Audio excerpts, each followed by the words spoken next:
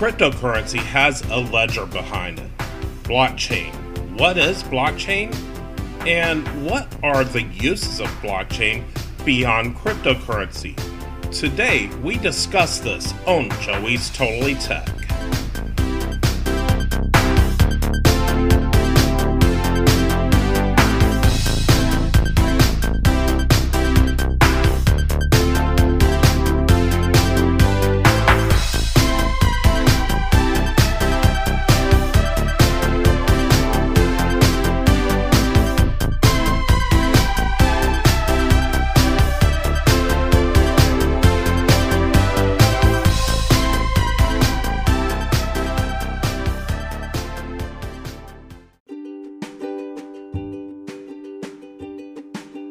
Blockchain is basically a database that is a ledger of transactions. Typically, it is used for cryptocurrency. It's actually a growing list of records or blocks which are linked using cryptography. Each of these blocks contains a cryptographic hash of the previous block, a timestamp, and transaction data. So, if the blockchain is being used for cryptocurrency, if I send my girlfriend some cryptocurrency, it is written to the blockchain. If I earn cryptocurrency by mining or posting content to a web platform, that too is written to the blockchain. Blockchain, by design, is resistant to modification of data. It's an open and distributed ledger that records transactions between two parties in a verifiable way. A blockchain can be used as a distributed ledger, and in that case, it's typically managed by a peer-to-peer network that collectively adheres to a protocol for internode communication and validating new blocks. Once the data is recorded, it cannot be altered retroactively, at least not without alteration of all subsequent blocks. And that requires a consensus of the network majority. That might have confused a lot of you, but basically blockchains are very secure. Blockchain was invented by either a person or a group using the name Satoshi Nakamoto in 2008, also the creator or creators of Bitcoin. The first blockchain served as the public transaction ledger for Bitcoin. No one knows who Satoshi Nakamoto is, as he, she, or they have kept their identity secret. The invention of blockchain made Bitcoin the first digital currency to solve a problem known as double spending, a flaw in digital currency where the same currency could be spent more than once. Private blockchains have even been proposed for business use.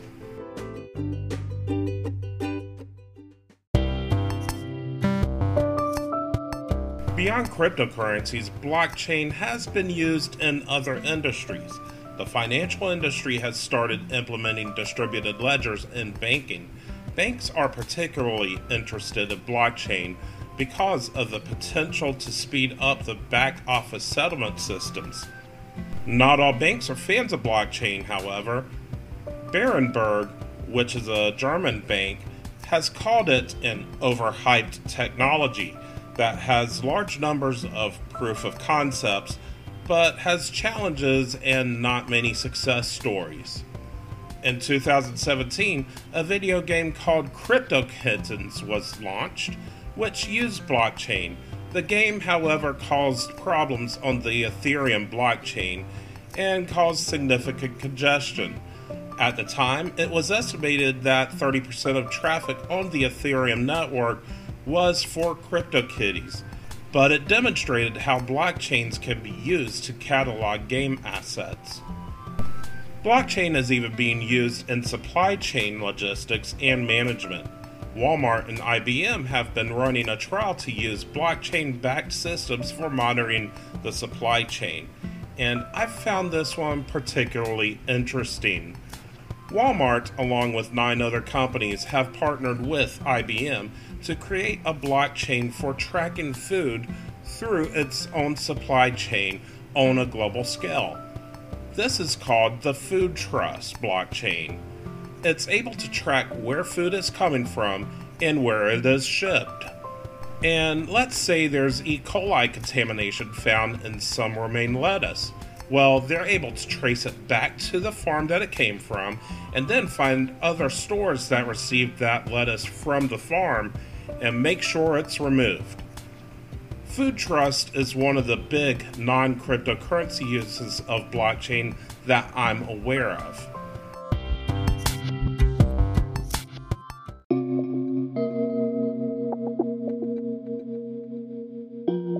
With current situations, China is using blockchain to fight coronavirus, specifically the one that causes COVID-19. Chinese startup Hyperchain has created a blockchain-based donation tracking platform, Shenzhen. Donors are able to track their donations at every stage to see where the money goes. Meanwhile, Shengshu Bao, a Chinese insurance firm, is using blockchain to process claims, which has reduced paperwork and the need for back-and-forth document delivery to clinics. This also mitigates the risk of infection from face-to-face contact. The platform also enables the review, recording, and tracking of demand, supplies, and logistics of epidemic prevention materials. Blue Cross Asia Pacific Insurance in Hong Kong is also utilizing blockchain to reduce paperwork involving health services. Insilico's AI-based system is being used to identify new molecules that could be used for potential medicines. And Acoer is providing blockchain technology to healthcare and life sciences institutes to track and visualize the virus outbreak around the world. China has also used blockchain to trace and confirm the source of public announcements in hopes to eliminate fake information. Now, that's not to say China didn't hide information. At first they did, but that's another story. And it isn't just China using blockchain for this. The company Odin is providing free access to its blockchain education and credentialing platform to educational institutions that have closed because of COVID-19. The platform was designed to fit existing learning management systems and curricula. It allows educators to use digital certificates of completion and achievement for its classes that they teach online. Students' activities can be tracked working remotely, so when the students go back to school, the schools can track what they've accomplished and register it on the blockchain and bring it back into the traditional accreditation system. Institutions in Italy, Ireland, Germany, and Egypt have been interested in this platform. Oral Roberts University has added courses to this platform as well. Fake products and medical equipment have been an issue, so blockchain is being used to ensure products and equipment are genuine. It can ensure that transactions are transparent and traceable. It turns a supply chain into a digital chain of permanently visible blocks. This maintains trust between all parties. It's also being used to minimize inflation and ensure the right equipment gets to the right people at the right price. These are really interesting uses for blockchain for what's happening right now. When I first planned on doing this episode, coronavirus was not yet a huge concern for Americans. Yet now, we're on lockdown and the virus has become big. Blockchain technology, however, is being used, and we could be further behind if it weren't for blockchain. It's interesting how a technology initially intended for cryptocurrency is also able to help in the current world health situation.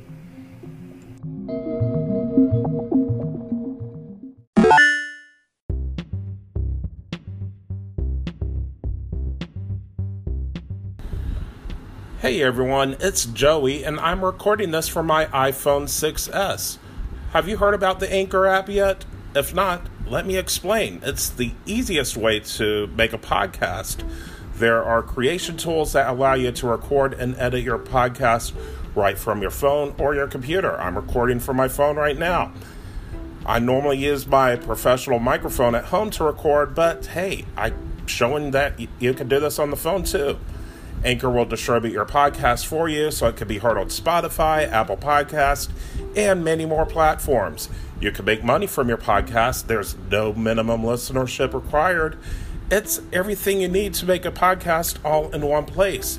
Download the Anchor app in the Apple App Store or Android's Google Play Store today to get started. Anchor, the easiest way to make a podcast.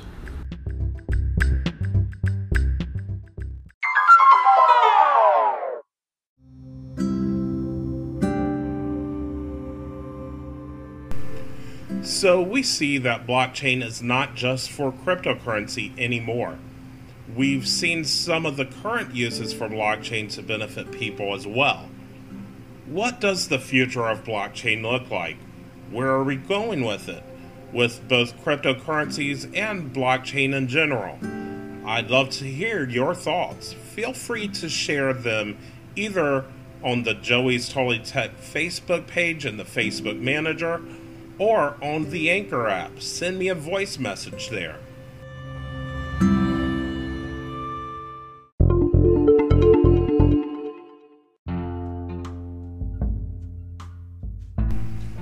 Due to the COVID-19 outbreak, my birthday trip has been postponed until a later date. So now I will be doing an episode on April 6th. For this episode, I invite you to call in on the Anchor app or contact me on Facebook Messenger and give your thoughts on the topics I've covered from the launch of my podcast to this point. Please make sure your thoughts are given by March 27th. Also, don't forget to ask your tech questions. One of the things I've wanted to do with this podcast is answer your tech questions, and, well, I haven't received any yet, so please put those in as well.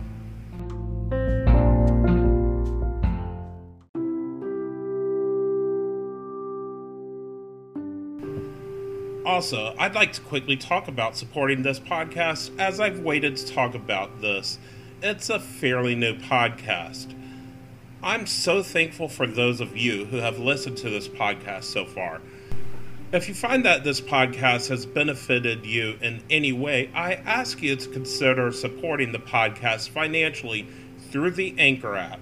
Now, I know we have Anchor as a sponsor, but it's only kind of beginning for us, and it's not paying that much right now.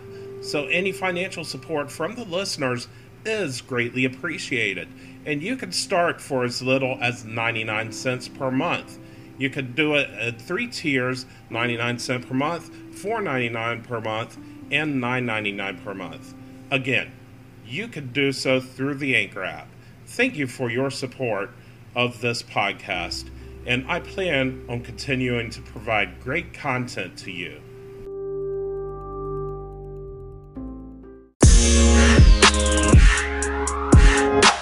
COVID-19 hasn't stopped the tech news, as Apple is bringing trackpad and mouse support to the iPad. GameStop refuses to close during the lockdown. Major streaming services in Europe are lowering their resolutions. A gaming PC company is making medical masks, and the Xbox Series X specs have been revealed. This is the tech news on Joey's Totally Tech.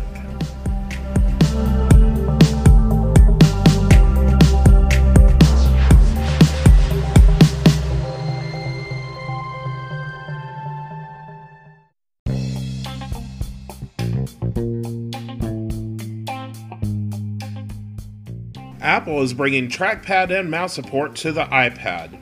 You're able to get this new feature on the iPad Pro by spending $299 or $349 on Apple's new Magic Keyboard. You can get it on a regular iPad with Logitech's $150 keyboard case as well, or use an existing Bluetooth mouse or trackpad. Basically, the way it works, the pointer will only appear when you need it. It won't be persistent on the screen at all times, but appear when you're touching the trackpad. The pointer will be a circular dot. Apple claims the shape makes the most sense for the iPad, which is fundamentally designed around touch. But it can change shape based on what it's pointing at, much like the desktop mouse cursor and how it turns into a hand, text cursor, or resize arrow. But it's a little different on the iPad. It will change shape to be the size of the touch target area for a button. You'll be able to do all the mouse stuff you'd expect, like selecting cells in spreadsheets, or touchpad functions like pinching and zooming. It might be better for manipulating text. Selecting, copying, pasting, and dragging blocks of text around it will apparently be easier than what's currently required on the iPad. But one thing you can't do is have traditional windows like you'd have on a desktop or Windows tablet. They're sticking with their rethinking on how we move and rearrange windows on the iPad, like with split screens and slide-overs.